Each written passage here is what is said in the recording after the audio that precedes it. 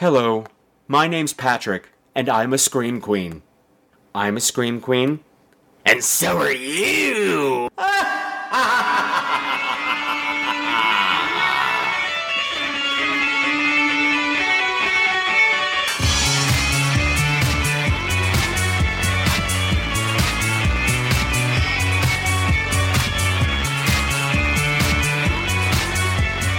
Hello again, my beautiful screamers, and welcome to another episode of Scream Queens, the podcast where horror gets bent. This is episode 65, and tonight we're gonna take a look at the apparition. And oh boy, I just love what I saw. And then we have a whole bunch of quickie reviews to get to, because I saw a whole bunch of stuff that's not worth talking about for a hell of a long time. Not that the apparition is, but you know what? We're going to pretend it's bigger than it is, okay? Okay. That's what she said. That's what he said. That's what most people say. But you know what I say? Let's play a promo and then get down to business. Hey, you cool cats out there listening to the chitter chatter on your iPod machine. Why don't you come on and drop by NOTLP.com and check out 6 nasty Cincinnati kids talking about the shit you like. Oh yeah, Night of the Living podcast. Well, I like it because they talk about topics that are important to me as a man of my generation. I like it when that little guy talks about pornography. I like the recipe segments. I'm really hoping that eventually they tell a joke I can borrow for one of my mini cocktail parties. I just don't like to be alone in my head. There you have it. Your brothers and sisters agree. Night of the Living podcast is where it's at, homie. Hello, everyone. I'm finally back. After my little break from doing the show. I hope you weren't worried. No, I'm back now. And now we're reunited. And it feels so good. Anyway, there's been a lot going on. So the chatter section might be a little longer than usual because I've got like 3 weeks of crap to talk about now. Anyway, it was really hard even sitting down to record this show just because I have been in a funk lately. There's been a lot of crap going on, and none of it has been particularly fun, and it all happened all at once. To give you a nutshell, snapshot, mini picture of what's been happening. First of all, Brad has had some legal stuff that's been going on, and it's been tedious. It's been humiliating. I'm not going into what it's about, but it involves the house finances, and it's just been terrible. I mean, I don't know how I'm paying my rent this month now because I can't touch anything. It's really weird. It's really a pain in the ass, and it's depressing. And it's depressing him. He's working really hard on it, but, even then, he just gets so frustrated, and he'll go to bed for a day because I can't face anybody, and I totally get it. Because I kind of want to crawl under the bed myself and, I don't know, eat dust bunnies for the rest of my life. Because, yum. And on top of this, my parents sold the house that I grew up in, my childhood home, and it closed 2 weeks ago. And it's depressing. That was depressing in and of itself. Just because it's coming so hot on the heels of my sister Teresa's passing last year. She died last September. And now the house we all grew up in is gone. And so it's just two big, end chapters to my life that happened at once. And it was a lot. But wait, it gets worse. Because during all of this, just before they closed, my mother fell. Now, some of you might recall, she fell a while ago, and she didn't break she didn't have to have her hip replaced, but she broke her leg just below her hip. So now she fell again. And she's 80 now. She's no spring chicken anymore. I mean, she is a spry, active 80, but still, a fall at that age is serious. And this turned out to be fairly serious as well. Although we really don't know what happened with it yet, because her leg just swelled up, and her right leg was all swollen up, and she was in horrible screaming pain for a week, 10 days, something like that, but they couldn't do nothing showed up on the x-rays, they couldn't do an MRI because of the metal in her leg from the last fall. But this happened like when they were supposed to be moving. And so now I'm worried about her. I'm worried about the house. I'm sad about the house. And on top of it, the people that are moving in are assholes. Assholes. They're assholes with hats. Ass hat holes is what they are. Because I'll put a link up to pictures of our house, our former house, or as I used to call it, the Clampett Mansion. Because it's this big, sprawling, Victorian era monstrosity, which my parents bought for a song because it had been completely run down. Like, these two old cat ladies lived in it, and literally they have 37 cats, and they hadn't put a lick of work into the house in 30 years. So it was falling apart, and it was so gross from the cat smell that we had to. It was 2 years after my parents bought it that we were even able to move in because it took that long to fumigate it. Anyway, my parents lovingly restored this house, and it was gorgeous and parquet floors, and found all this wonderful stuff that had just been covered up by paint, like the parquet floors and all these built-in fixtures. And they made it into this beautiful, beautiful restoration home that the town loved, because the town on Long Island we live in, it's one of the oldest towns. There's lots of old homes, and they were thrilled that this was restored to its glory. When these people put a bid in for the house, they sent a letter to my parents, I think the wife did, saying how much we love the home, we love your home so much, and we respect all the work that you've done with it, and we promise that we're not going to do a thing to compromise the history and beauty of this home. They fucking lied. They fucking lied, because it turns out my parents forgot something in the move. They forgot some end table that they wanted or something, and my dad went back to pick it up. And this was after the closing, so they were already in there. And while he was there, he heard them talking to the contractor, and the contractor kept saying over and over, "Are you sure you want me to do this? Because it's going to ruin this house. You're ruining this house. I'm not going to do it unless you swear that this is what you want, and you're not going to come back and complain later, because you're turning this house, beautiful Victorian jewel of a house, into a piece of shit with whatever the hell they were doing." And they said, "Yep, that's what we want to do." The next day, everything had been torn out and was on the house. It was on the curb. All the parquet floors, the staircase was torn out. This wonderful dynasty-like staircase had been torn out. And all those built-in fixtures like this cabinet, china cabinet, torn out. All the antique stuff, torn out. Stuff that had been there for 120 years, torn out, left on the curb so they can put in their fucking IKEA furniture and make it Swedish. Fuck you.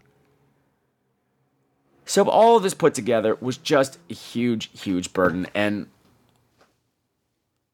I just said I need a break.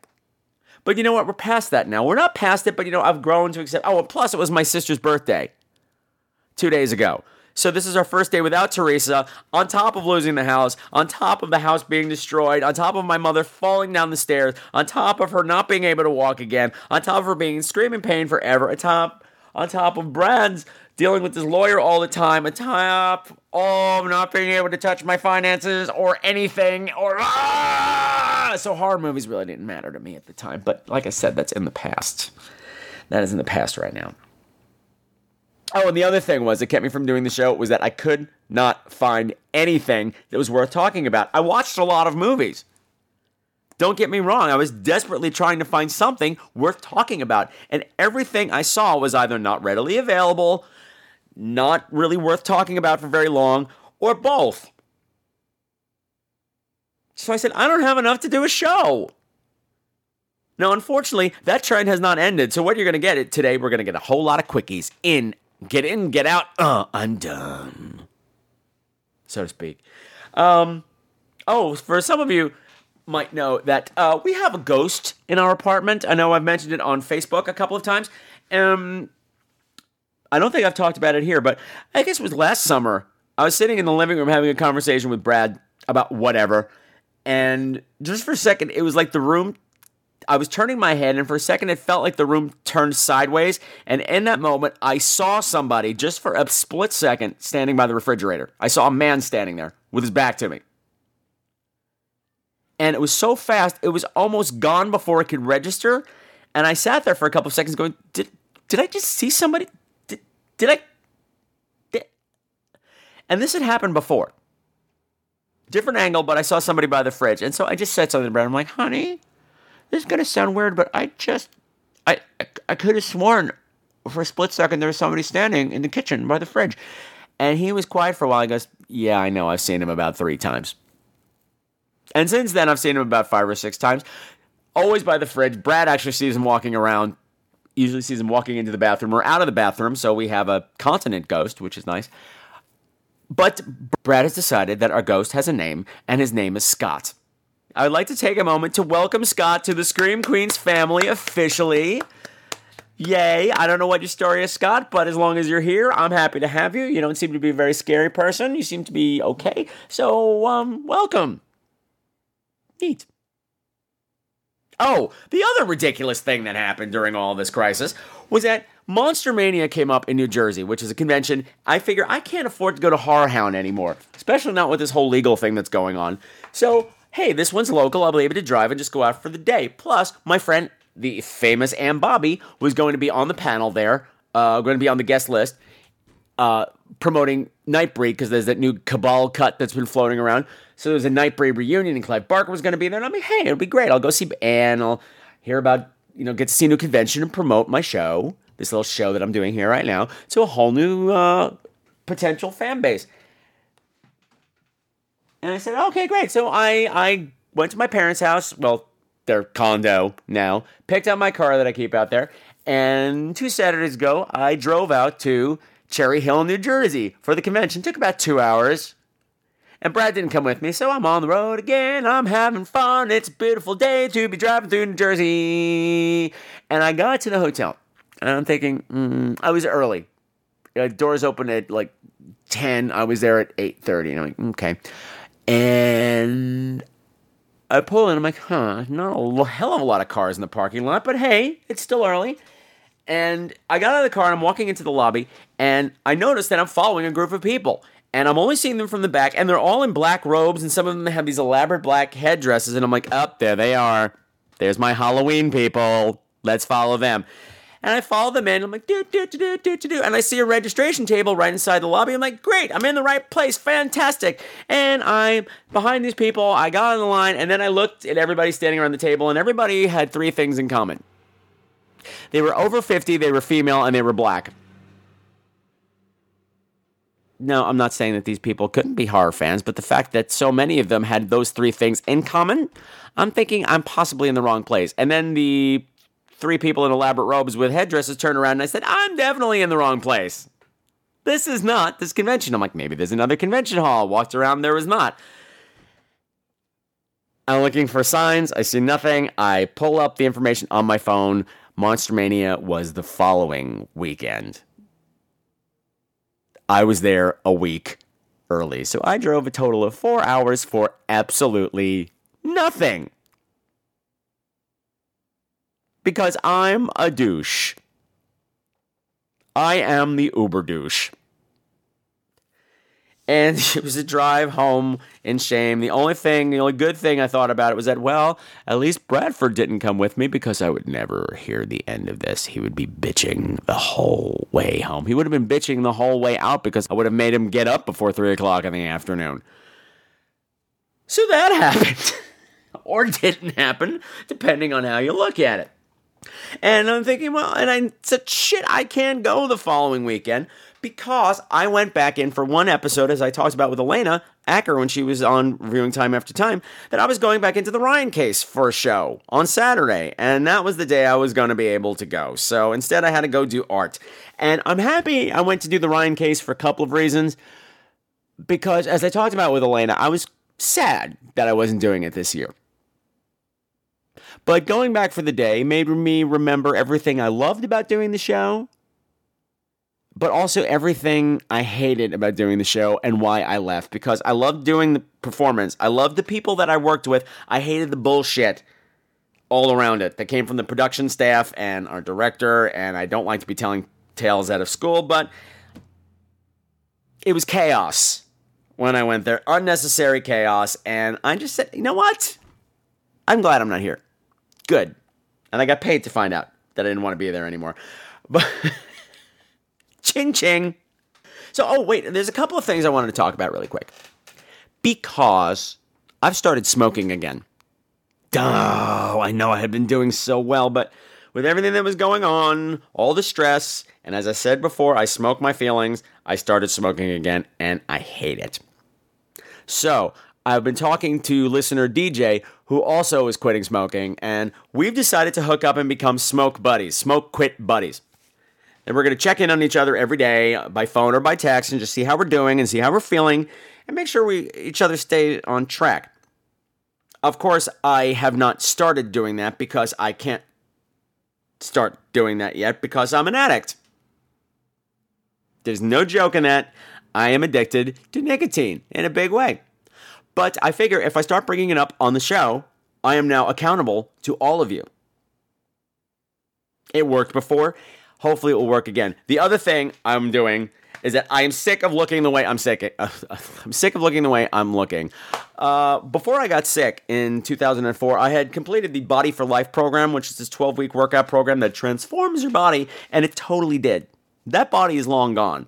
I want it back. I've been going to the gym, but I haven't been pushing myself as hard as I'd like to. So the other thing I'm going to be doing, I'm going to be taking pictures of self. I'm going to be taking a picture of myself in my underpants, or shorts, I should say, and posting it, and doing that every week for the next 12 weeks so that I am accountable to all of you for that as well, for the transformation in my Body for Life body, because otherwise I'm just not going to be able to do it on my own. So, the past couple of weeks have been the New York City Fringe Festival, so I'm going to bore you with theater talk for a while. However, this is off-the-cuff theater stuff. The Fringe is what it sounds like. It's all these offbeat productions and scripts from up-and-coming writers and new production companies that are doing things that probably would not get produced otherwise because they are so off-center, which makes for some really exciting theater. It also makes for some really shitty theater, but that's part of the gamble. Every time you walk into a show, you're like, I don't know what this is going to be. This might be great. This might be absolute crap. I was lucky this year. Everything I saw was pretty good. And I'm just going to run through some things very quickly, and you should be entertained because a lot of them have creepy things involved in them. Creepy creepy plot lines, or hot guys, or both. Muhuha. Now, the first thing I saw was a piece called Our Lady, and this was based on a true story. It was inspired by something that happened to the guy who wrote it and started it. It was a one-man show, and evidently his lover, when he was younger, they were together for a while when they were, teens and stuff, and then his church got him. He got sucked back into the church, he got put into an anti-gay program, a gay cure program, and eventually killed himself. And this loss generated all this rage in the one left behind, and that rage built, and it built, and it built, and eventually he rose like a phoenix. This new personality emerged out of him, of Our Lady, this drag goddess who is the embodiment of vengeance and embodiment of rage. All that pent-up rage not just for him, but for all the kids that we've lost to suicide over the past few years. All of them, every single one of them. And as long as Our Lady is out there doing her thing, killing with a smile, slaying with a look, that she is not going to lose another one of her children. Not anymore. And this is a pretty powerful piece. Now, the thing with the Fringe is a lot of things get brought in from out of town, and this was one of them. This came in from Canada. And things have to be really scaled down because it's a festival, so whatever space you're in, there's usually another show coming in 15 minutes. You cannot have big sets. You can't have fancy costumes. You got to be in and out. Not only you got to be in and out, but you got to get another 500 people in the audience in and out. I don't know what happened here, but like this guy, when he came out as Our Lady, I was like, ooh, not to, take things from RuPaul's Drag Race out of context, but I was like, ooh, Party City.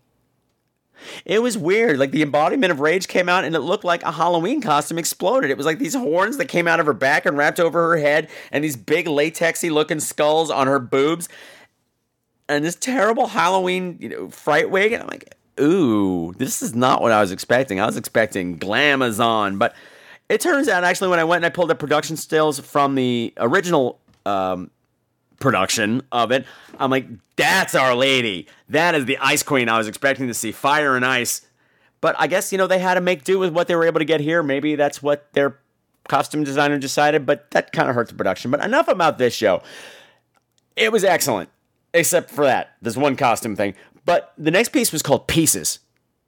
And a part of me was really hoping that it would be a musical version of the Italian Chainsaw College Massacre Madness movie. Because I personally would love to see somebody singing Linda Day George's, big line, big song. It was like, bastard! You bastard! But that didn't happen. It was actually still horror-based and gay. Well, not horror-based, but it was gruesome. Because it was about a gay Hollywood mogul who has been murdered. And not only has he been murdered, his body has been cut up into little pieces and strewn all over West Hollywood. And it's actually all about the law case surrounding the person who allegedly did it, one of his little boy toys that he kept at his mansion. And while this murder thing was important, it was actually about how the gay community has this incredible knack of tearing each other to pieces. We all talk about inclusion and equality and community, and then we get out in the bars and we're hateful. We're all divided into our little cliques that society has put upon us as the twinks and the bears and the muscle. We're all divided into whatever little category, cubby hole we've been stuck in, and we will razor each other down for fun. And it's about that kind of self-hatred inside the community and how it communicated into this horrible murder. This was okay. This was actually okay. The problem I had was the acting was stilted. It was out of L.A., and it kind of felt like it was out of L.A. because I don't know, that they didn't seem ready for theater, these folks. Not to say that the piece wasn't good. It was really talky for a long time, but when it got down to business, it crackled. The other thing I thought was interesting about all the stuff I saw in the Fringe anyway was that all the gay stuff, which was a lot, none of it had any nudity in it. For the longest time, any gay play was required to have schlong, because that was going to get butts in the seats. So it was refreshing, surprisingly enough, not to have penises waggling in my face while I was at the theater. It happened while I was at the snack bar. Now, the next show I saw was called The Hills Are Alive. Now, this was a spoof/sequel to The Sound of Music. What happened when the Von Trapp family went off over those Alps? How did they get to the other side? Did they get to the other side? It was billed as a dark comedy, and I said, ooh, maybe this will be like a musical version of the Sound of Music meets The Hills Have Eyes. Hence, The Hills Are Alive. It wasn't, but you know what? It was still really funny and really dark. Because I love a musical with a body count. Because yes, the Von Trapp family, as they're called in this, they meet all kinds of horrible fates. There's bear attacks, and the woman who plays Maria is completely psychotic because, she was a nun, so she's got to be kind of crazy. And there's wild berry-induced drug trips, and one by one, the family gets whittled down. And after a while, I'm thinking, are they going to have to resort to cannibalism soon? Because I would really like to see the Von Trapp family eat each other. Did it happen? I'm not going to tell you just in case the show goes somewhere, but this was excellent. Of course, there was Mother Eve's Secret Garden of Sensual Sisterhood, which we talked about with Elena Acker, starring Miss Elena Acker, which was brilliant. They actually did a lot of rewrites. There was some new scenes, there was some new cast members, and it just clicked. Of all the shows I saw at the Fringe Festival, this was the only one that got a standing ovation. So bravo, Elena. Bravo, Mother Eve. They got a standing ovation, even though I almost killed Mother Eve before the show, because I was volunteering, which is how I got to see all these shows, because I got to see them for free, because I went and helped out beforehand. And I was helping out beforehand. There was chaos at the box office because I'm outside handing out the will call tickets, and these people are mobbing me, and they're out of control. And I'm trying to rein them into where they're supposed to be, and they're not going. And all of a sudden, I just stepped backwards and I stomped on somebody's foot really hard. And I'm turn around and said, "Oh my God, I'm so sorry." Oh fuck, I just killed Mother Eve. I just broke Mother Eve's foot. Oh God, it wasn't broken, but I was still that would be my day. But fortunately, it was not. The other great thing that came out of this was that I got to meet a Scream Queen, another listener whose name is Dan. Now, Dan was actually in the original cast of Mother Eve's blah, blah, blah, blah, blah, Sensual Sisterhood. And I'd seen him last year at the whatever festival it was in. And Elena evidently had tipped him off to the show, how awesome it was. And he had been listening for a while now. And Brad was waiting online because I was doing box office stuff. And Brad, for someone with social anxiety disorder, he could just start talking to a hole in the wall. So I don't really understand how that disorder works because it's there when it seems to want to be, like when I want to do something. But that's not the point right now. He was talking to him or whatever. I think he recognized him from the show. So they were talking about the mutual friend. Oh, Elena. And he mentioned, my boyfriend Patrick. And Dan went click, click, click. Wait, Brad, Elena, Patrick. Are you dating Patrick from Scream Queens? Well, yes, I am, as a matter of fact. And Dan was like, oh, my God. And I heard about all this later. And I met him after the show, and it was wonderful. I met him and his partner, David, and they were lovely, and we went for beers, and we talked about fun things, and it was a great show, and it was a wonderful, wonderful night, which brings me, I'm talking about the festival as quickly as I can, which brings me to the last show that I saw. Well, actually, it wasn't the last show, but it's the best show, so I'm saving it for last. And that show was called Poison Apple.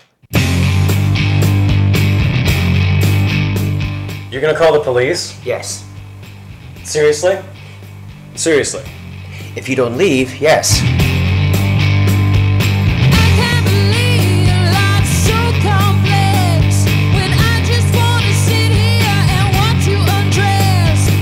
Well, I'm making you nervous. You are. Alright, look, man, I don't blame you, okay? There's a lot of whack jobs in the city. You can never be too careful. You're the only story that I never told. You're my dirty little secret, wanna keep you so. The really cool thing about Poison Apple is it's based on a true story. It's inspired by a true story. They have real events that took place in New York City's Hell's Kitchen. Yeah, I heard this story from this guy that it was so horrifying that I thought it had to be an urban legend. I didn't think it could be true. And it really did happen. So I based my play on those very dark events that happened. I assure you, your death will be quick and painless. What did you say?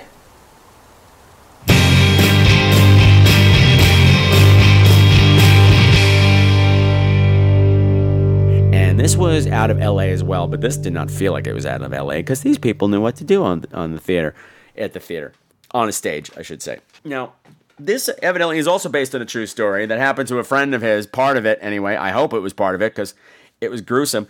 It's two people, one set, no intermission, so it's kind of real time. It starts with this stranger forcing his way into this guy's apartment. This guy's cleaning his house, there's banging on the door, somebody's saying, police, it's the police, open up, open up. He opens the door, the guy comes in, he's like, ha ha, funny, I'm funny, it's a big joke. And the guy's like, who the hell are you? I don't know you. And he's saying, I'm a friend of, I'm just making up a name now, I'm a friend of Janet, she lives here, she still lives here. And he's like, yes, but she's not home, I'm her roommate.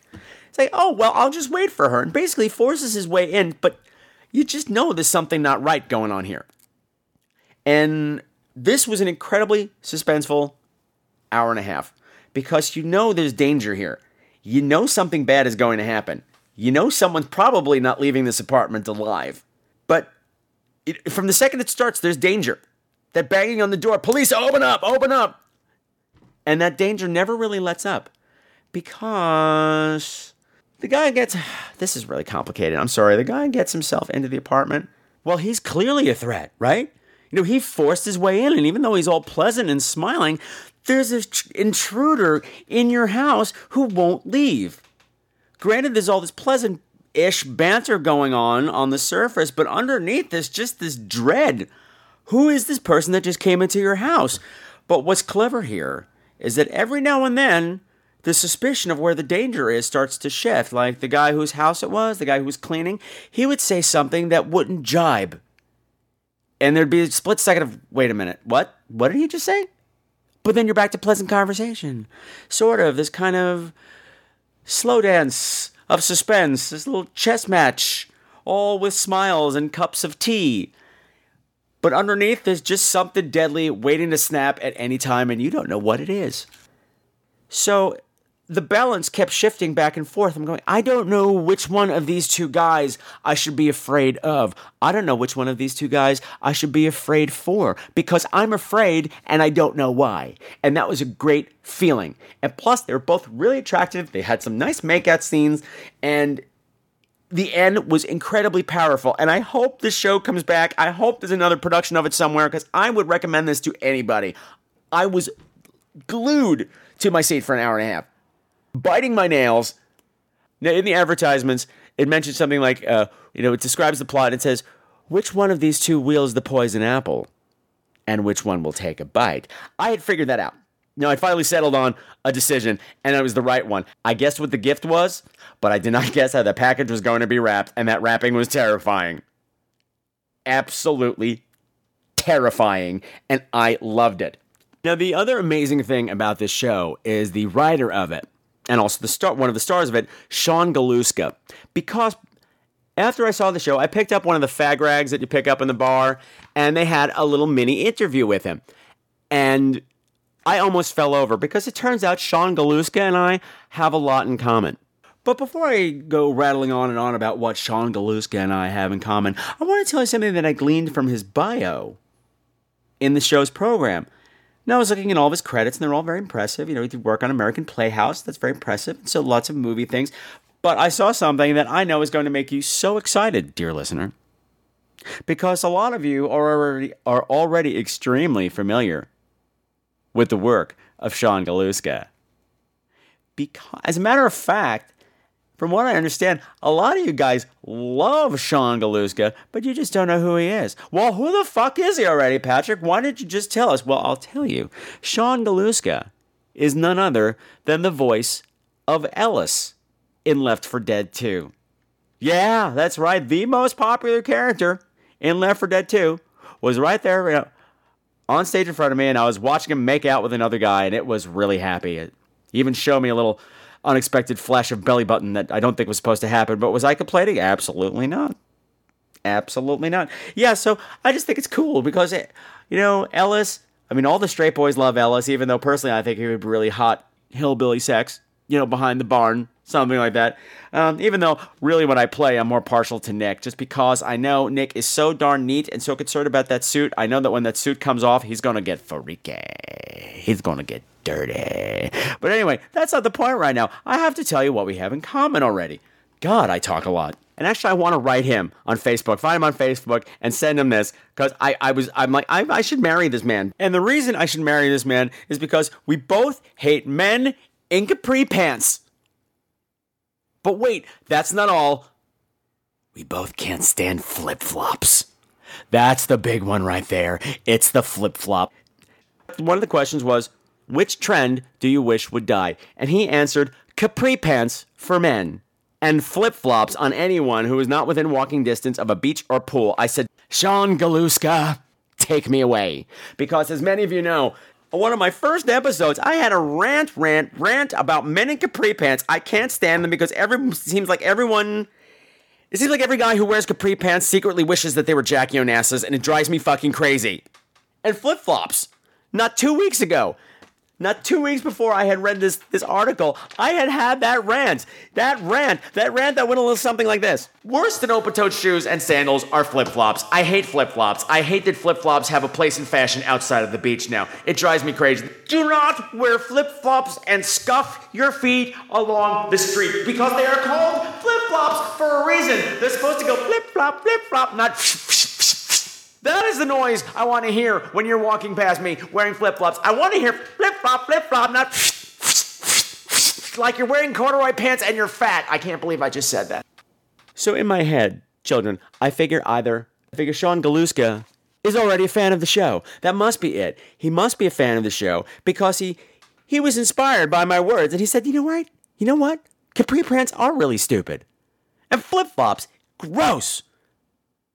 You are so right, Patrick. You are the coolest person in the world. Oh, I only wish he could get to see me in my show, but I did. It was destiny. It was fate. Has this gotten creepy yet? I hope so, Sean. Call me. I think that's about it that's been going on here. I don't know. Now that I'm stalking people through my show, I guess it's time to actually get into the show proper. Oh, wait a minute. You know what? There is one more thing that I wanted to talk about. There are times when I love living in New York City more than I can possibly say because of some little magical moment that could happen nowhere else. Something unexpected, and it just makes you go, oh, I am in the coolest place in the entire world. So let me tell you what happened. I was on the subway coming home, middle of the afternoon. I forget what I was doing. Let's say something awesome. I was doing something awesome in the city because whatever I'm doing is awesome. And I'm sitting on the subway and I'm reading my book or whatever, and a guitar player got on and stands next to me, and normally I get really annoyed. because a lot of times it's mariachi, or it's kids that are breakdancing, and I'm always afraid I'm going to get kicked in the face or something, or they're really loud and obnoxious, and I can't stand it. But this is just a solo guy, and he started playing America's Horse with No Name. That's one of my secret favorite songs. A lot of people hate the song. It's also one of the only songs I can play on the guitar because it's only 2 chords. C, C, C, C, C, C, C, G, G, G, G, C, C. And so before I even really realized I was doing it, I was singing along. And then I sang the harmony part. And all of a sudden he looked at me. He's like, and then we just had this duet on the subway. And it was really cool. And he shook my hand. Then he gave me a hug. I gave him $5. And I walked out and I said, yeah, that wouldn't happen in Tulsa, Oklahoma. Nothing against Tulsa, Oklahoma. But that much said, we're going to segue into the Quickie movie review section. We're going to take the long way home. We're going to take a trip through the desert. Oh, look, there's a horse. I wonder what his name is. On the first part of the journey, I was looking at all the life. There were plants and birds and rocks and things. There was sand and hills and rain. The first thing I met was a fly with a buzz and the sky with no clouds. The heat was hot and the ground was dry, but the air was full of sound. I've been through the desert on a horse with no name. It felt good to be out of the rain. In the desert, you can remember your name, because there ain't no one for to give you no pain. La la la la la la la la la la.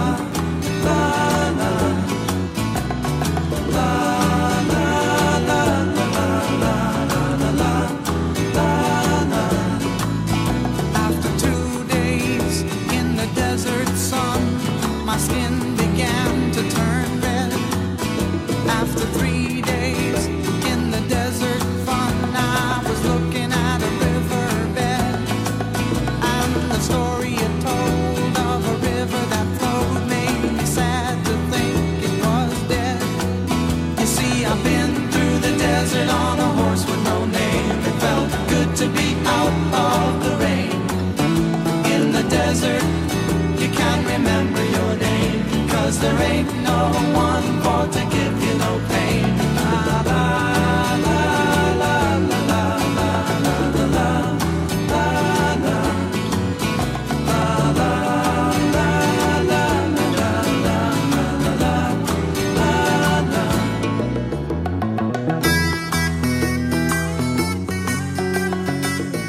So the first movie that I want to talk about right now is Rec 3 Genesis. I might play a trailer here, I might not, it depends. Clara, acepta este anillo como señal de mi amor y de mi fidelidad a ti.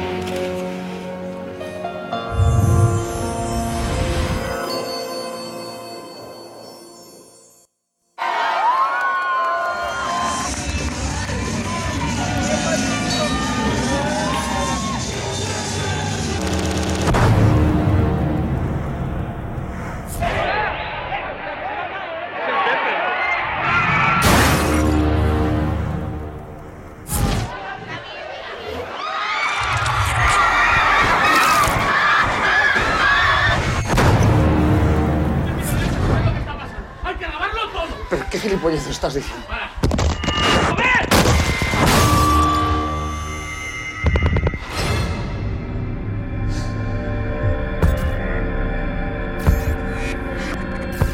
Es nuestra familia.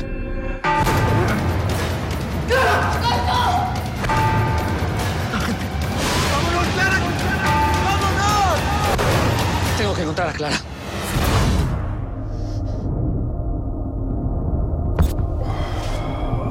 No os habéis enterado de nada. Pues vais a flipar.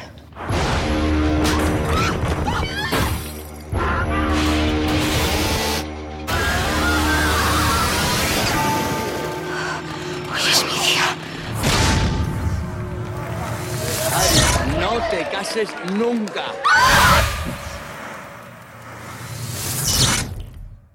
Now, this is, of course, the third installment in the Wreck series, and there's been a lot of controversy about this. The reactions to it have been really, really, really negative, and I can kind of understand why.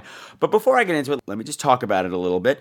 It takes place at a wedding. It's out of that apartment house setting that the other two have been in, and it's its own story. One of the things that confused me right off the bat is the tagline Genesis, because it sounds like it's an origin story, and if it is, I don't get it, because the infection comes from somewhere else in this. Anyway, it's a wedding. The bride and the groom are really charming, and all of a sudden one of the guests has been bitten by a dog. He's a veterinarian. He's been bitten by a dog that's come in, so that's the whole tie-in to the other two movies, and it's not long before total pandemonium breaks out. Now, here's the problem that people have with it. This is not a Wreck movie. It doesn't seem to be from that dark, nihilistic, no-exit kind of world that the other two films came from, and there's a lot of comedy in it. To be perfectly honest, there's a lot of comedy. The action isn't as intense, and I could see if you go in expecting another Wreck movie, you're going to be sorely disappointed. However, on its own, as a movie of its own, I think it's a lot of fun. It's got a lot of really good things going for it. One of the main things is what I just mentioned. The couple are so charming. I really want them to get out of this. I like them both so much, and I really felt that love between them, and it just felt really sad that this is happening on the first day of the rest of their lives together. Boo. Boo. There were some other little things that they kind of touch on that worked for me as well, because I realized at a certain point when everybody's turning and everybody's getting slaughtered, I'm thinking, oh my God, this is your family and your closest friends that you're fighting. That's really, really unpleasant. Yet at the same time, there's lots of wacky comedy. Now, there is a character in this. I can't even really describe what's going on here because I think it is really funny, so I'll do my best to dance around it. When you first see this person, it's a big, long, sweeping shot of the wedding reception, outdoors on the lawn, and everybody's dancing and drinking and having a good time, and you see a bunch of children running by chasing this man who's carrying a bunch of balloons. And as he ran by, I went, what the fuck was that? What the fuck was that? You're like, what's the problem with it? Well, he's wearing a costume. And for the life of me, I couldn't figure out what it was. I'm like, what was that? Are they chasing a giant potato? What is that? And when you finally found out what he's wearing, it's even funnier. And the thing that makes it even funnier, is that this guy in the costume is completely humorless. He's like the most blah, boring, dead-faced person you can ever expect. And for him to be doing this job, I think is hilarious. And the fact that he wears this costume for the rest of the movie made me really, really happy. But if I was watching a movie that was in that same world as Wreck, I'd be like, what the fuck is this? And there was something about the movie, it kind of felt like a cross between Demons and Evil Dead 2 and things like that. Because there's a point where the bride has finally had enough, and she fights back, and she rips her skirt off so that, you can see her garter hanging out, and it's definitely, a comic book look for her. And she's got her chainsaw, and she's just screaming at the demons, this is my wedding! This is my wedding! And that would never have happened in the first two films. However, on its own, I had a great time. And at the end, well, I'm not going to tell you, but if you loved Wreck, you might hate this. If you're able to leave it aside, you might enjoy it. So enter at your own risk. And if you're going to this wedding and you're planning on bringing a gift, I would make it some sort of submachine gun. Next! The assessment weekend we would like to invite you to is but a mere prelude to what awaits you when you seriously consider joining us.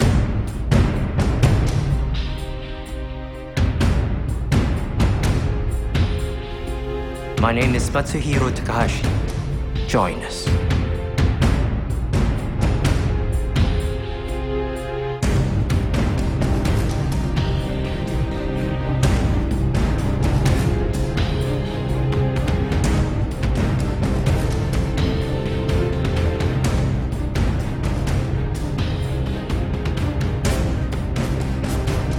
One mistake, your history.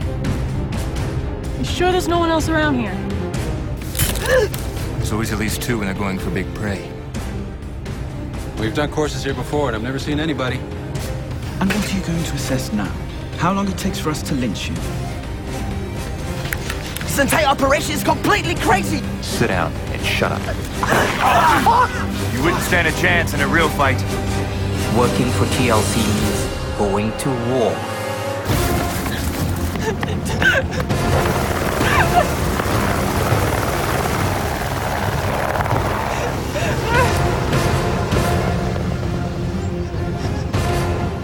All this is the difference between theory and reality.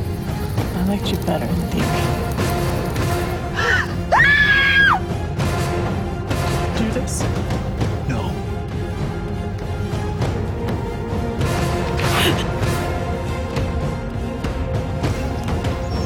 Jesus!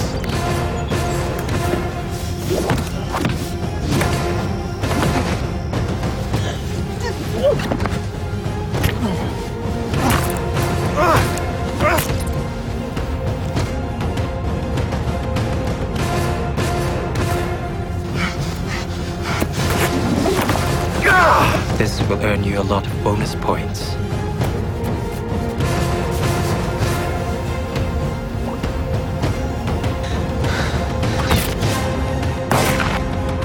He's here. There are no morals. There are just goals. Now, the next movie Mr. Brad and I sat down and watched was called... I can't even remember the title of this movie, so I'm going to have to pause for a minute and look it up, because that's how boring it was. Okay, the movie was called HEADHUNTER, The Assessment Weekend. And this is a European movie that for some reason they didn't dub. They decided to shoot in English. And had they dubbed it, it might have been a bit better. And I mean a bit better, because the script, the English in it isn't very good. In some sentences, you're like, what? What are you trying to say? Because it's all clearly a European cast who doesn't speak English or try to do English, American or English accents, and they're not working. But anyway, it's about this group of business school students, and they're on career day. They're at a seminar that's put on by some Japanese company, and they said in order to apply for this Japanese company, you have to go on this assessment weekend in the woods, because we are looking for a certain type of person. This is not your usual job interview. We have certain requirements that we're going to need from any applicant. There's a certain cutthroatness that you're going to need, and blah, blah, blah, blah, blah, blah, blah. Regardless, 6 people sign up to go on this trip and into the woods, and it's not long before people are dying. Well, that sounds fun. People dying in the woods? Sure. Business assessment weekend? And I said, yeah, in theory, but I already saw Severance. And that was a much better movie. And the fact that this felt so much like Severance was a real detriment to it, because it even seemed to be shot in the same woods. They were in Poland somewhere in Eastern Europe, so the woods had the same feel, and there was so many...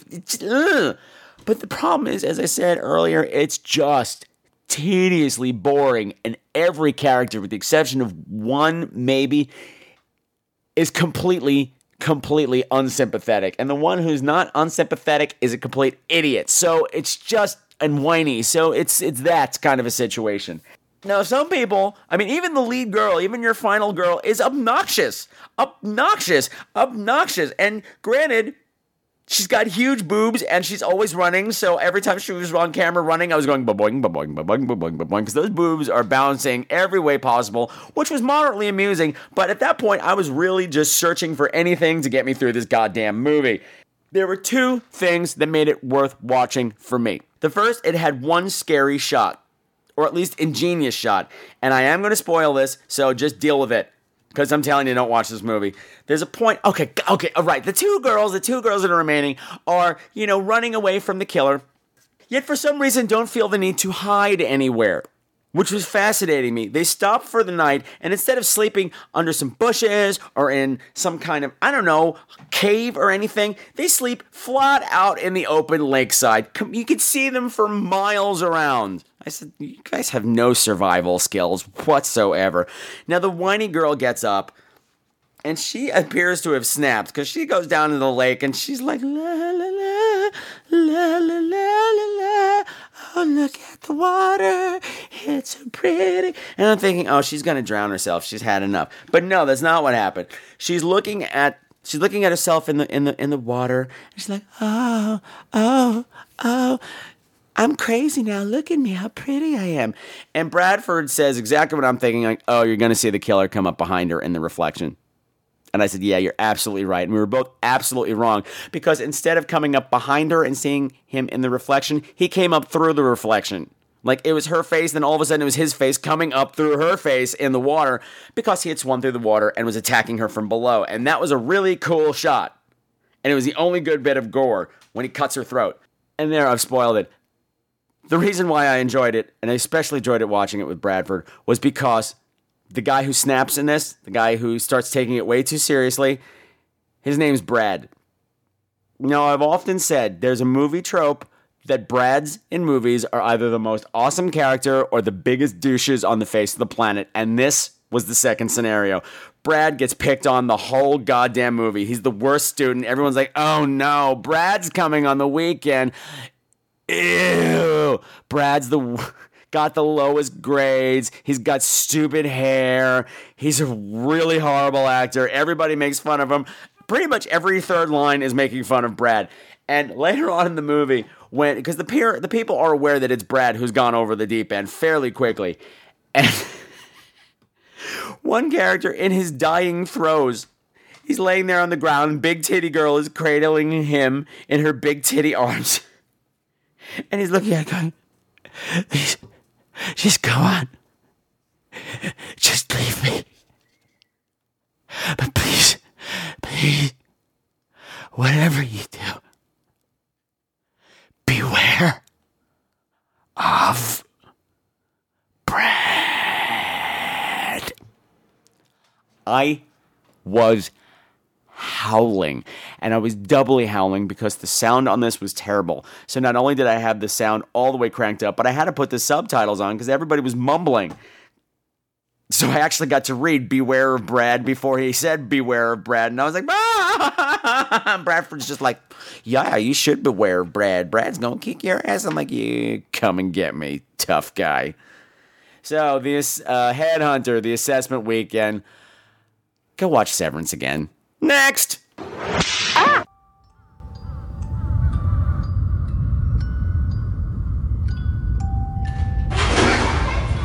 Years ago, their childhood friend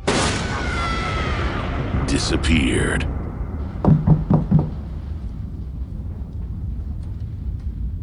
Tonight, she returns.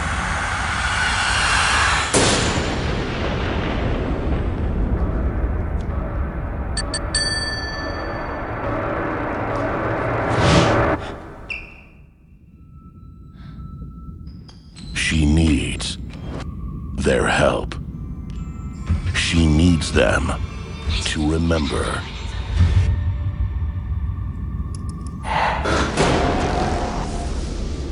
She needs them to pay.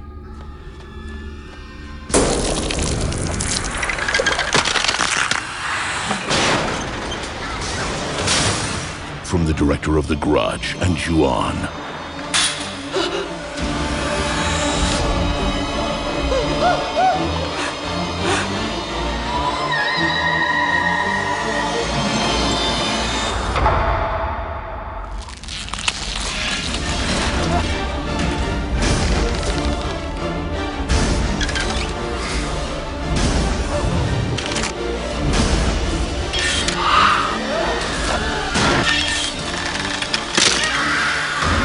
The Shock Labyrinth.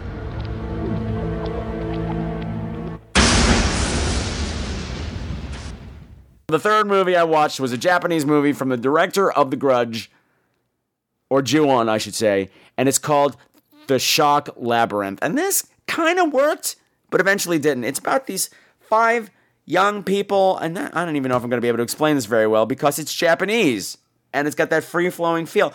Well, it turns out when they were kids, they broke into a closed amusement park haunted house attraction. Something happened in there. 5 of them went in, 4 of them came out. 1 girl was never found. All of them have kind of sporadic or sparse memories of the event. And for some reason, all of a sudden, they're all wind up in one place at the same time. And who comes knocking at the door? The 5th girl. The girl that's been missing. She seems to have been in a hospital. She's got bruises all over her arms. They're trying to take her to a hospital because she's gone unconscious. She hit her head and now she's unconscious. And they go to a hospital. It's abandoned. And as they're walking around, all of a sudden it starts to turn into the haunted house attraction where all this happened in the first place. And from then on, it's a vengeful ghost Japanese movie. Not quite as predictable as the 1,000 other revengeful Japanese girl ghost movies. For instance, nobody gets attacked by any hair at any point, which I appreciated. But this actually felt a lot like Triangle. Triangle meets the Funhouse. It had that layering of time because they keep actually seeing their younger selves running around this place as well, and the younger selves keep seeing them as well. So it gets really overlapped, and that's kind of interesting. It kind of gives me a headache after a while, but at least it was holding my attention. It falls apart in the last half hour. I guess maybe it's the whole Japanese aesthetic, but at the end I was kind of like, meh, who cares? Evidently this was shot in 3D, which of course I didn't see it in 3D because there's lots of stuff with a floating stuffed bunny backpack that was kind of creepy, and I could see how it would have been cool in 3D, but alas, I didn't see it in 3D, so why am I even fucking bringing it up? I don't know. Shock Labyrinth, if you like Japanese horror movies, if you like this director, whose name I can't think of, if you like Triangle, if you like the Funhouse, check it out, maybe. You probably won't love it, but you won't be too bored either. So, meh. Next.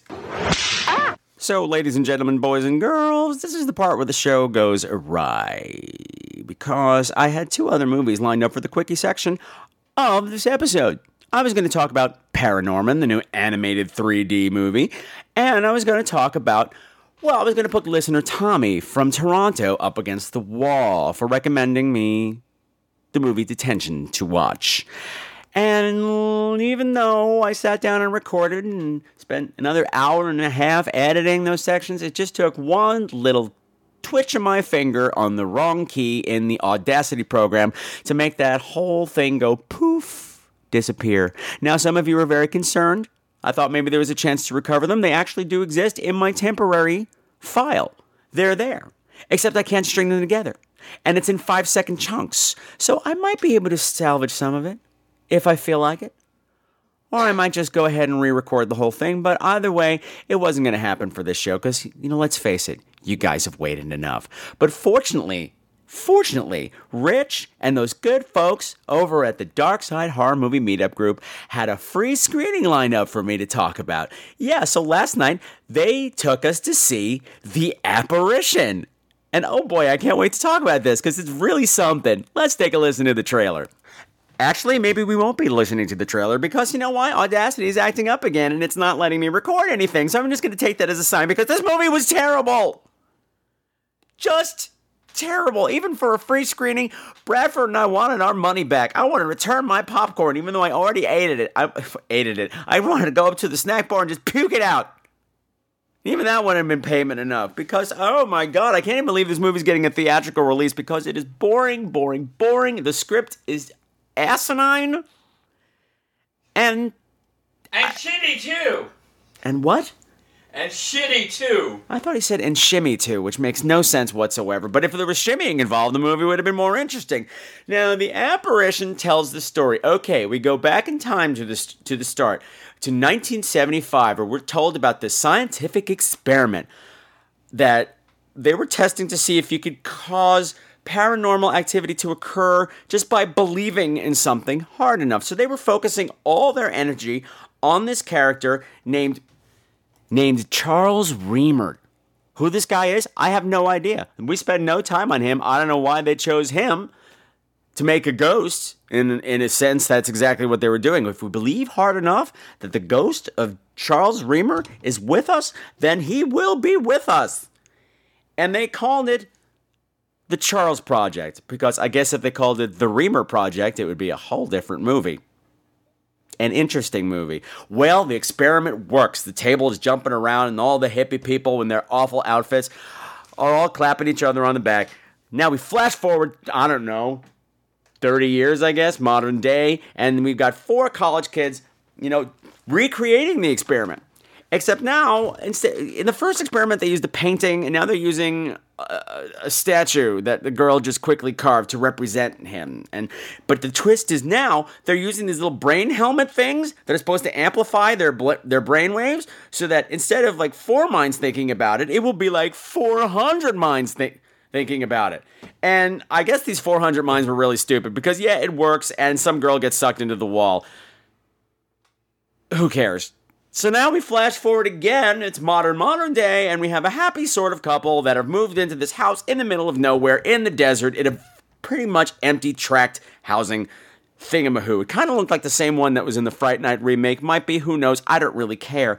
But, no sooner have they moved in, that weird things start happening, and it turns out the man in the relationship was part of that second experiment, and it turns out his colleagues did a third experiment, despite one of their cohorts disappeared forever into the wall. But now they used even super duper mega brain helmets to, do you care?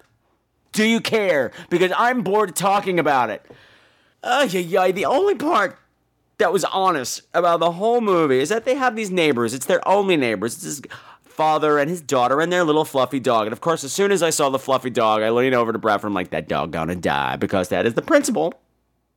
One of the major principles of horror movies, the dog always dies. And lo and behold, it does. But before it does, it wanders into the house and just stands there staring at a corner in the laundry room. Just standing there staring. And then just drops dead.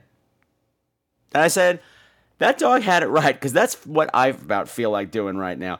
There's just nothing going on here. And the thing is, even though the script is terrible and stuff, there were moments that could have worked. Now, these quieter moments in the beginning where they're finding like their cactus that they just bought dies instantly in the house. They find a weird stain that won't come up. They find weird mold growing under the house.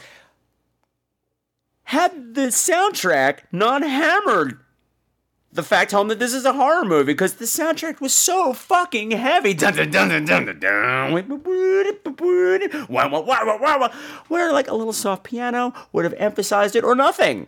Don't give me a clue that this is something weird. But everything was underlined, so it makes the people involved look even more stupid than their characters already are. Now, it seems to be everybody's favorite point in the movie. The girl finds out what's going on. He's been trying to protect her. Like, if he doesn't tell her about this, what the origin of this quote-unquote haunting is, then maybe she'll be safe from it. Because apparently, like the tagline says, you have to believe in it for it to hurt you. Even though shit's already happening. But she goes and finds his paranormal investigation stuff in the garage, because the ghost moved it out for her to find it. And she sees it, and she watches the tape where the girl got sucked into the wall. She sees all the haunting things happening. She sees everything. She sees a girl sucked into the wallpaper. Forever. And when he comes home, she's sitting there on the couch, and she's got that face on. That you're in trouble face, with all the parapsychological equipment sitting in front of her. And he comes in, he's like, hi. And she holds up a picture of the girl that got sucked into the wall. And what does she ask him? Were you dating her? Because that would be your first question. Right? Right. That's kind of where the script is. And eventually, it just, the hauntings get bigger and bigger. Her clothes get tied in knots. Her hangers got tied in knots. That was interesting. And I don't know. It kind of turned into Pulse. It was trying to pass itself off as Pulse. It was kind of having the same kind of a feeling that something crossed over. It wasn't the ghost. It was something else. And now the gate's wide open. And now all these other entities are coming through. And they want the world for themselves now. Does this sound familiar? And it seems like they will harass you enough to the point where you break down, where you cannot take anymore. That's when they take you. That's when you get sucked into the walls. Just like in Pulse. At least that, and I'm led to believe by the last scene that it's gone global, because it's only the girl left. Everybody else is gone. And she wanders into a Costco, which, if you don't know, is a large package store, gigantic thing, monstrosity of a shopping emporium where you can buy things in massive amounts. Like, if you need 100 bags of frozen broccoli to buy at once, that's where you go. Anyway, she's walking through. There's nobody in the parking lot, and somehow she gets into the store, which is also empty. So I'm thinking, is everybody gone? Is that what you're trying to tell me?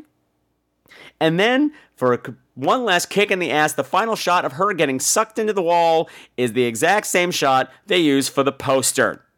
Fuck You. Apparition? More like crapparition. Ah, ha, ha, ha, ha, ha, ha. Here's the other problem. Rich, who I normally make fun of because he's a complete doof, was on good behavior this time. He's tired of me making fun of him every time we have a screening because he does something just so silly. And so after the movie, I beat him up. I'm like, this is all your fault. This is all your fault for being such a doofus. He's like, I'm not a doofus. I'm like, yes, you are a doofus. He's like, it's not even my event. It was Galaxia's event. Galaxia is one of the co-hosts or whatever. She runs her own events every now and then. And normally she wrecks them horribly. Like, we go have a free screening and the film doesn't show up or something like that. And of course I blame her personally. But he goes, well, it was a Galaxia event. I'm like, Galaxia was awesome. Because when we were waiting forever for the movie to start, I told Galaxia that Bradford was bored and that she should get up and dance. And you know what? She did. I remember back when we went to see what was that movie? The Possession movie. The Devil Inside? I think it was The Devil Inside. I got up and started twisting because we had a DJ. And I'm like, hey, Rich, get up and twist with me. And he just stared at me with his big bald head and his eyes just going blink, blink, blink, blink, blink. And he wouldn't dance with me. Galaxia danced with me. She's awesome. Rich, you're a wiener. But you know who's the big wiener here? Me. No, it's not. It's you. Because had I not hit that one little button that I was not supposed to hit in the Audacity program and erased all the wonderful stuff that I had been working on Paranorman and on the movie Detention, well, you wouldn't have to listen to this shitty review about a movie that's going to be gone from the theaters before you can blink. But no, now it's out here forever. It's on the internets forever. The big loser, you. Well, no, because you didn't have to actually watch the movie. I guess it's me. I don't know. An apparition? Go fuck yourself. A man in my shoes runs a light and all the papers lie tonight, but falling over you is the news of the day. Angels fall like rain, and love, love, love is on a flower away. Inside you the time moves and she don't find the ghost in you, she don't find. Inside you the time moves and she don't find. Races on, I'm on your side and hearing you, my engines die. I'm in a mood for you, or running away. Stars come down in you, and love, love, love, you can't give it away. Inside you the time moves and she don't find the ghost in you, she don't find. Inside you the time moves and she don't find. Hi, Patrick. This is Zebediah Berwick from Missoula, Montana. Hello. You can just call me Zeb. Those are my initials. Zeb. But I prefer that you don't refer to me by my full name. If you do, just call me Zeb. And Zeb it don't is. say where I'm from or anything. But I just wanted to tell you, I just found your podcast about 2 weeks ago. First time caller. I've been listening nonstop. I'm only up to episode 28, Road Games. Oh my gosh. And I'm only halfway through Road Games, just the end of your review of Road Games. I gotta tell you, I just wanted to thank you. And I wanted to say thank you so much for all you've been doing and how amazing your podcast is. Oh. And it's just been great. Let me just tell you, just try to make this real quick. I'm 33 years old. I just got out of an 11-year relationship with a girl who just took off from me. And the past year or so, I've been pretty down, pretty alone. I'm in a town where I don't have anybody else. And then she just left. She left town, and I'm here all alone, and it's been pretty rough. But one of the great things that's helped me through some of these times have been like podcasts, especially yours. I feel like when I listen to you, you're almost like a friend. Oh. Even though I have no idea. I never met you, probably never will. But I got to say, you're so personable and you're so great. Everything you do is so wonderful, and I just love everything you do. And I have so many of the same interests and have so many of the same thoughts about movies and music and TV and everything else that you talk about. It's just great, and everything you do is just wonderful, and I appreciate it so much. So I just wanted to call and thank you, and I'm going to try to get caught up on your entire back catalog. But like I said, I only started 2 weeks ago, so Take your time. Oh my God, I'm up to 28 already, so I've got a little bit more to go. But I want to get up there and to the most current, and then I just hope you keep doing what you're doing forever, because I think you're great, and I think you're wonderful, and I just wanted to say thank you so much. And if you want to get a hold of me, don't post this information, but my email is. And thank you again so much for all you do, and I think you're amazing. I think you're great, so just wanted to say that. And again, I just want to say you're awesome, and I don't think I can stroke your ego anymore. So I'm going to say good night. Please keep going. Thanks. Good night. No, not going to get an argument from me. Well, Mr. Zeb, thank you so much for calling in. That was a hell of a first call. You shocked me into silence. I'm not used to such praise. Believe it or not, I'm usually the one praising myself. But I'm really sorry that happened to you. That's really awful. And I'm happy I can help you through somehow. That means a lot that you reached out and shared all that. That sounds so corny to be like, thank you for sharing. But no, for real. It does. I moved. And when you say about, I feel like I'm a friend, that is kind of my goal. I've learned this over time during this podcast. You know, they always say, oh, imagine you're talking to someone. And you're like, yeah, obviously, because otherwise you just sound like you're reading, which I'm not, I'm yammering. But I've kind of figured out over time, you know, when I started this, it was kind of an ego project to a degree, and it's become almost not that. I mean, there's a little ego involved. I've discovered that the most important person in the conversation that's going on right now, and even though I'm the only one talking, for the most part, it is a conversation. I'm talking to you, and the most important person in this conversation is you. Well, all of you, but, you know, I'm that guy who's in your earphones, and I'm talking to you. And I've gotten to know so many of you on a level that I never thought I would, and it means a lot that you reached out and shared that. And I see you called again, sir, so let's see what you got to say.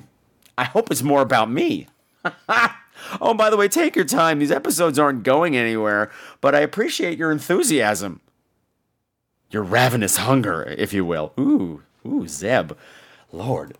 Hi, Patrick. It's Zebediah again. I just called a little bit ago, but I just started listening to episode 30, and you had mentioned how your cat was sick, and I just wanted to tell you I hope everything's okay with him. And I know I'm probably jumping the gun because there's so many more episodes that I could keep listening to. Oh, there's so much more drama with that cat. I just found out that your cat was not feeling well. I just wanted to extend my well wishes and just hope that he's okay, or she. I'm not sure which it is. They're both he's. Again, I just also wanted to reiterate my sentiments from before. Oh, please do. Those are, you're amazing. And I love you, and I think you're awesome. Yay! So, just great. And, okay, I'm going to go back to just listening to you again, because I got some more time. Okay. And so, just again, thank you so much. You're very welcome so much. And like I said, I think you know how to get a hold of me if you need to. I certainly do. Thanks again for all you do, because I really think you're just super amazing, terrific, wonderful, perfect. Wow. So just again, thank you. All right, good night. Okay, seriously, Mr. Jeb, can I hire you just to follow me around? Because the amount of negative self-talk that goes on in my head is astonishing. To have you sitting at my right-hand side at all times, well, maybe not all times, just saying that, come with me to auditions, for God's sake. Be my PR manager. That would be amazing. Okay, yes, I'm not sure which cat crisis you're dealing with. Probably the Tyler in the hospital thing. He's fine. He's big and fat and fine. It was an infection of the fat, and we can't get this cat to lose weight. He's a pig. And Sebastian's fine. They're both fine. Thank you for asking. And thank you for calling. Talk to you soon, buddy. Bye. Hey, it's DJ from New Hampshire again. Hey, DJ. I just listened to episode 63, Yes. going back in time and all that. Whoa! First, is that really what my voice is like? I mean, God, I get it now. When I called GameStop a while back, about going for a midnight release of a video game, they told me, oh, make sure you bring your parents. I understand. But apparently, I really do sound like a 12-year-old girl. Hey. The other thing that I want to mention to you, I know it goes way back in your podcast history of things you have mentioned. Yes. But I finally got my chance to watch Tucker and Dale versus Evil. Yay! Awesome. I really enjoyed this movie. Great. It was a lot better quality than I thought it was going to be. I thought so too. Like, when I first heard of it, I seriously thought it was going to be one of those movies where they say hillbilly, but it's really just, two really hot college studs playing. No, they're just 22, even two though hot they're like hillbillies. 35 or something, and they're fighting off a bunch of zombies and demons. But nope, it turned out to be quite the opposite, and Very I clever. love that about the movie because they actually cast, well, not unattractive, but less attractive people as the main characters. Well, I think and they're both it cute. was actually really satisfying, and the death scenes were. They weren't particularly gory, or I've seen much worse. Yeah, but no, it's it was comedy. Still some of the most entertaining stuff I've seen in a while. I couldn't stop laughing. Uh-huh. But also I was surprised in the quality because I thought it was going to be like, I don't know, just like really. You know how when you watch a soap opera and the video quality just seems like way too fast of a frame rate for the movements they're making? Yes. I thought it was going to be like that, but it was actually really good and it had mood to it. Okay. So I just wanted to call about that stuff. Maybe stop bothering you. Oh, no bother. Yeah. Okay, bye. Okay, DJ, I'm guessing from your call that you really liked Tucker and Dale versus Evil. Okay, and I think you're probably the only person on the planet who, when they thought about the movie before they saw it, thought it was going to be like a soap opera. But that's okay. You're entitled to your own individual opinion. I celebrate the unique voice. So, and speaking of unique voice, I didn't even do that on purpose. Yeah, your voice is high. So what? Doesn't bother me. Actually, as a matter of fact, this is a personal beef of mine. I like guys and women who speak in their natural voice. Most people don't. This is acting stuff talk coming out. Most guys try to lower their voice. Most women try to raise the pitch of their voice, and as if they never sound like themselves. And I always appreciate somebody who's not trying to sound like somebody else. So if that's what you sound like, embrace it, love it, because I do. Okay, it's not like we're going steady or anything, so get over yourself. God, isn't it past your bedtime? Oh, snap. Bye, DJ.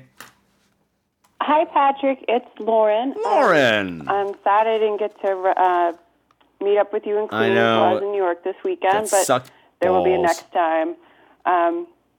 But the show was absolutely delightful. Great. And like I said on the Facebook post, I danced along. I did your choreography to the song from Feed. It was very exciting, and I felt very glamorous doing it. I'm sure you did.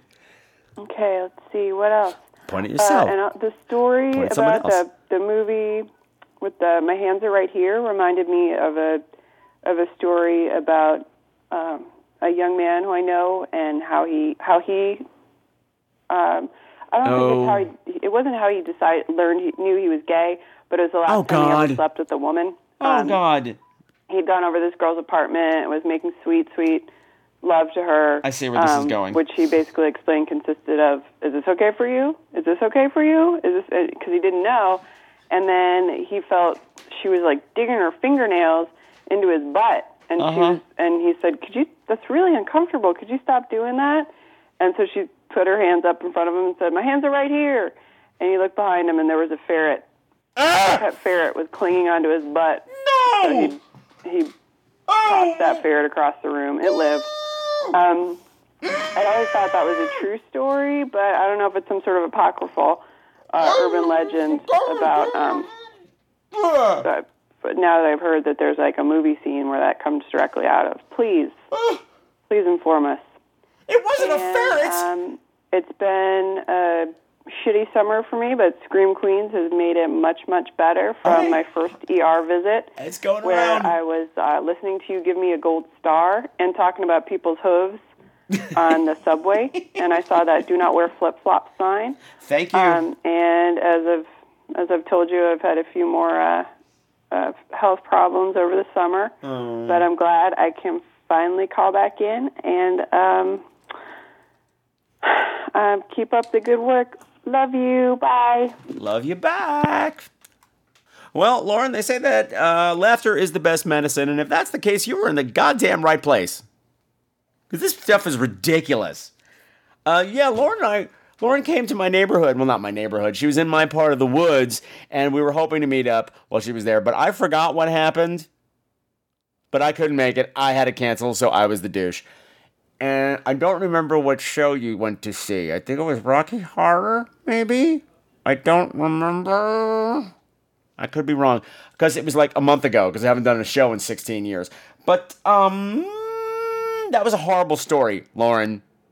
That was a horrible story. I thought it was going a whole different way, because based on that scene from the movie Evil Laugh, which I don't actually think I said the title of when I gave the review last episode, where the couple was making sweet, sweet love, a hand came up through the mattress and started touching the guy's butt, but they kept making love, and okay, if you didn't hear the episode, go back and listen to it right now. I'm not repeating the whole story just for your fucking benefit, okay? That is really selfish of you.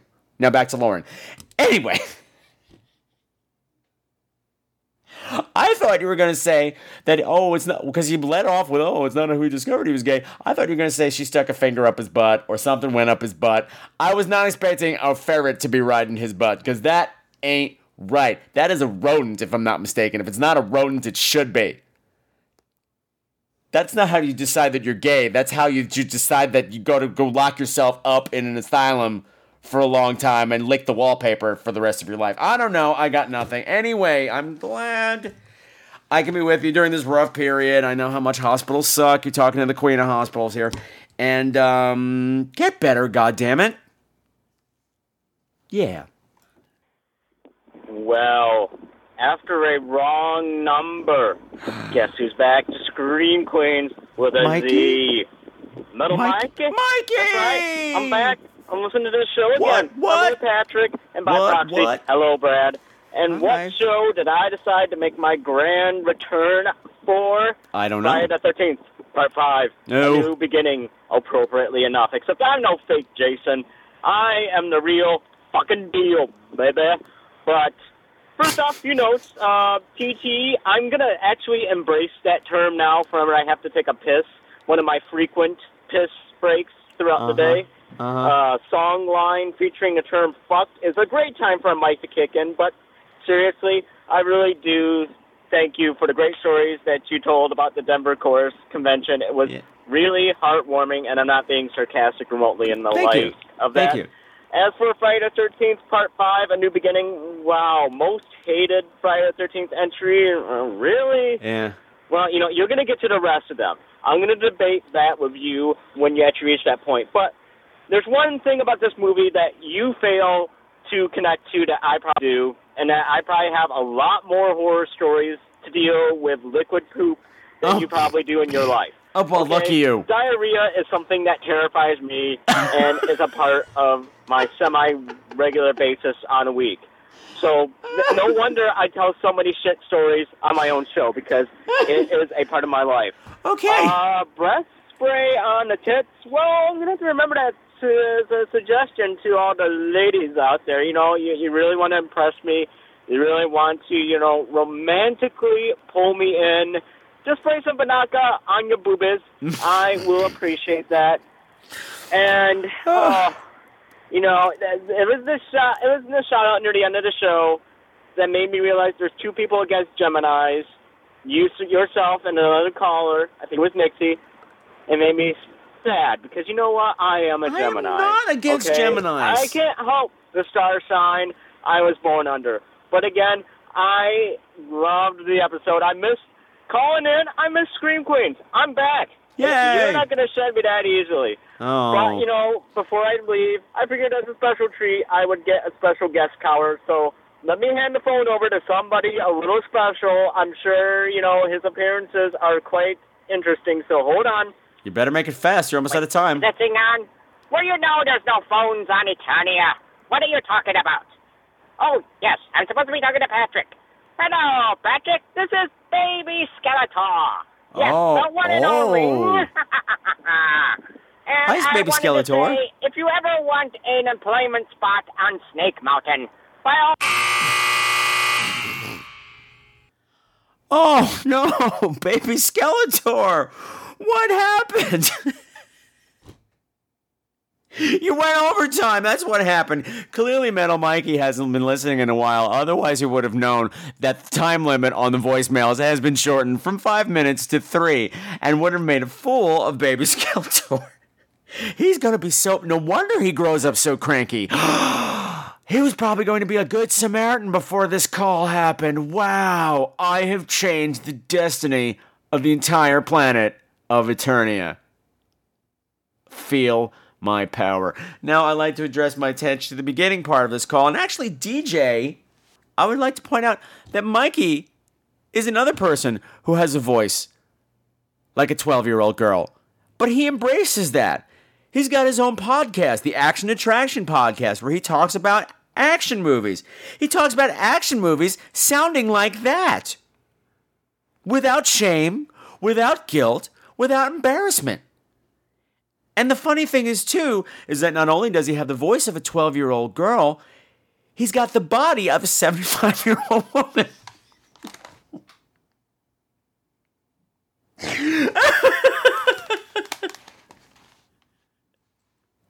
And Mikey, I don't hate Geminis. I did not like the particular star sign of Gemini this year. As in, I did not like when the moon was in Gemini or whatever that bullshit was. I didn't like the Gemini time of year. It's the Gemini time of the year. And go fuck yourself.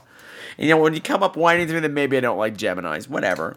But how can I hate you with that cute little teeny tiny voice? I'm just kidding. Because I know you called back. Or Baby Skeletor called back. Or somebody called back. So shut up, Patrick, and listen to the fucking call. I think I will. Okay, bye. God damn it. Baby Skeletor, for the other half of the call. Little Mikey shared this phone once more.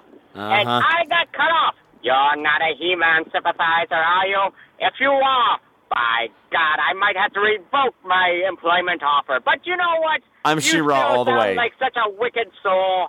If you need employment, by all means, send an application over to Snake Mountain. I mean, really, Patrick, can you do any worse than Beastman or even that godforsaken Stinkor? All he does all day is I got nothing. Go on the computer and browse butt sex porn. I'm not sure what is up with that little skunk creature. What? But anyways, once more, I also enjoy Scream Queens. That's Scream Queens with a Z. Shit. Get what I did there? Take it easy, Patrick. Goodbye.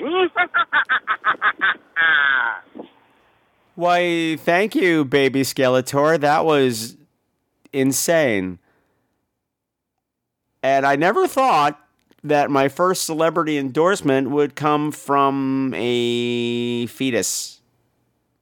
A skeletal fetus. But, you know, the life is full of surprises. And who knows? I'm kind of desperate for work right now, so I might come and apply to go work at Snake Mountain. Which I think I saw that movie. Well, there were snakes in it. Well, actually, they looked like snakes. Actually, I didn't see that movie. Never mind. I tried to make a dirty joke and failed miserably. So if a bad dirty joke teller job is available on Snake Mountain, then that would be me. And like I said before, I was the princess of power all the way. Thank you.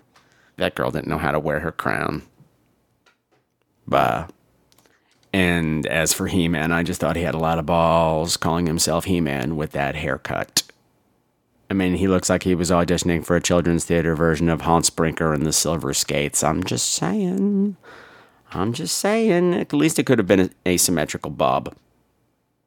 Oh, that'd be a great character name. Hi, I'm Asymmetrical Bob. That was a terrible joke. Ah! Hi, Patrick. This is Aaron in Kannapolis, North Carolina. I'm Hello, a Aaron. new listener, and I'm gorging on your show. First-time caller. Loving it, and so now I'm a first-time caller. Oh, you beat me to it, yeah! And I'm calling for a couple of things. One, I'm curious to know if you've ever seen a film directed by James Whale, the Frankenstein, Bride of Frankenstein guy. Yes. I think that was his name, called The Old Dark House. Of course I'm I have. interested in your thoughts on this movie because I saw it a couple of years ago, and I thought this movie it's about passing for straight. And I rewatched it, and I saw there are all these little clues in it. It's all about passing for straight. Really? It's a very strange movie and a very creepy one. Yeah. And it's a good haunted, although it's not a haunted house. It's a good sort of strange Goings-on. Halloween-y type movie. Weenie. So I'm curious what you had to say about that.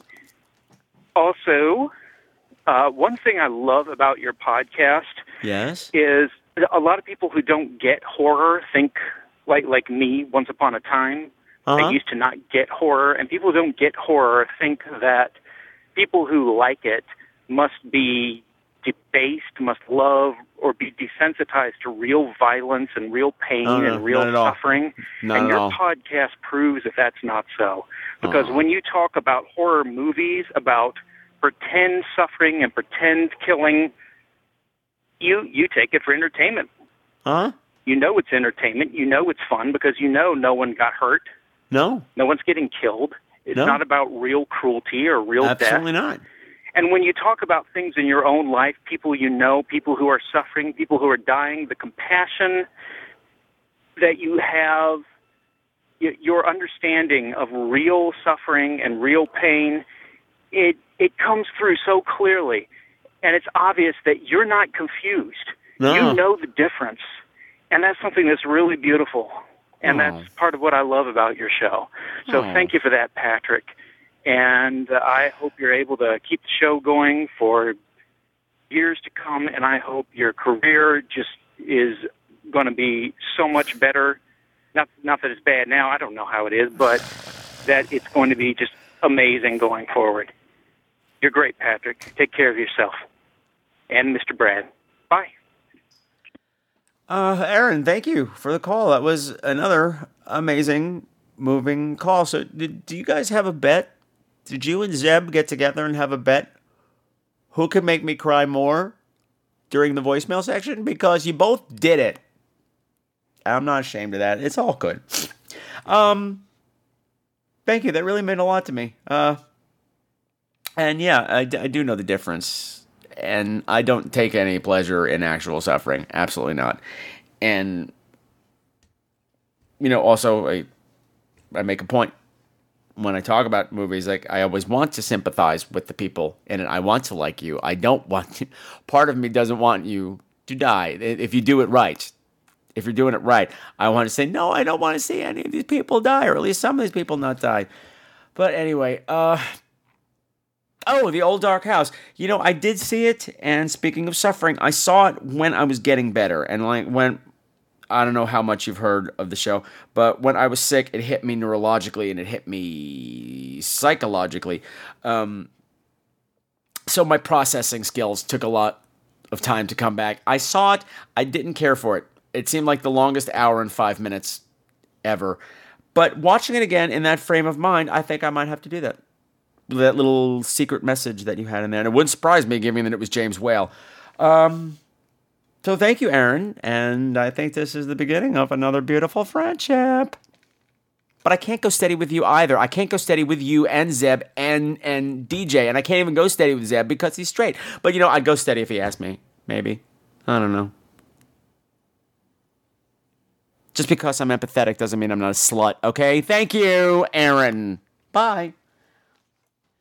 Oh my God, you know what? When it comes down to the point where I am sexually harassing my listeners, it is time to wrap this puppy up for another week. So if you want to be like all these awesome people who really made my day this week with their voicemail messages, you can give me a call at 347-767-3509. Or you can write me at crew@screamqueens.com, and that's Queens with a Z. You can like me on Facebook, you can follow me on Twitter, you can join the Facebook Screamers fan page, or you could just sit at home alone with your thumb in your butt. Which I'm doing right now. Ew. Anyway, just on a serious note, it's kind of funny. You know, in the beginning portion of the program, I was talking about how things have been rough lately. And things have been, my mood has not been great. And I'm a big believer in serendipity. That the universe gives you what you need when you need it. But sometimes you just don't notice. But it was like Zeb and Aaron, your calls came in at just the right time to give me the boost that I needed. And that is awesome. And that makes me feel good. It makes me feel great about this little community that we've built. Well, I've built for you, but you know, that we've all built together. If I want to be like democratic and everything. And it just makes me warm and fuzzy all over. So next time, clearly I'm going to be talking about the 2 movies that I didn't get to this week, hopefully. And I don't know what all else, but you know what I do know all else about? I know that on Sunday, September 16th at 11 a.m. Las Vegas time, I'm going to be broadcasting my first live episode as part of the Pride 48 celebration. What the hell is that, do you ask? Well, I'll tell you. Pride48.com hosts a whole bunch of gay podcasts and, GLBT podcasts. And once a year, they have a convention in Las Vegas. And for 48 hours straight, they do live broadcasting of gay, lesbian, transgender, bisexual podcasts from all over the country. And I'm going to be one of them. Am I going to Vegas? No. But I will be there in spirit, and I will be having my live show cherry popped by Scott, the satyr from the Satyr Sphere. So it's going to be scary fun. But don't worry if you can't make the show, because that will be my next episode. Well, not the next episode after the... Shut up! Why do you make everything so complicated? God, Sunday, September 16th at 11 a.m. Nevada time, whatever the hell time that is. I probably should have looked that up before I started recording this, but oh well, I didn't. So until next time, my little freaks, my little wonderful freaks, continue to make the world a creepier place. And remember, as my grandmama used to say, boy, I hope you learned your lesson about pushing buttons without thinking about it. Because as your granddaddy will tell you, you push my button, I'll lose all my stuff too. I'm talking about my clitoris. Bye. I go hunting for witches. Heads are going to roll. Some of the music for tonight's program has been provided by Mavio's Music Service. Check them out at music.mavio.com, bitches!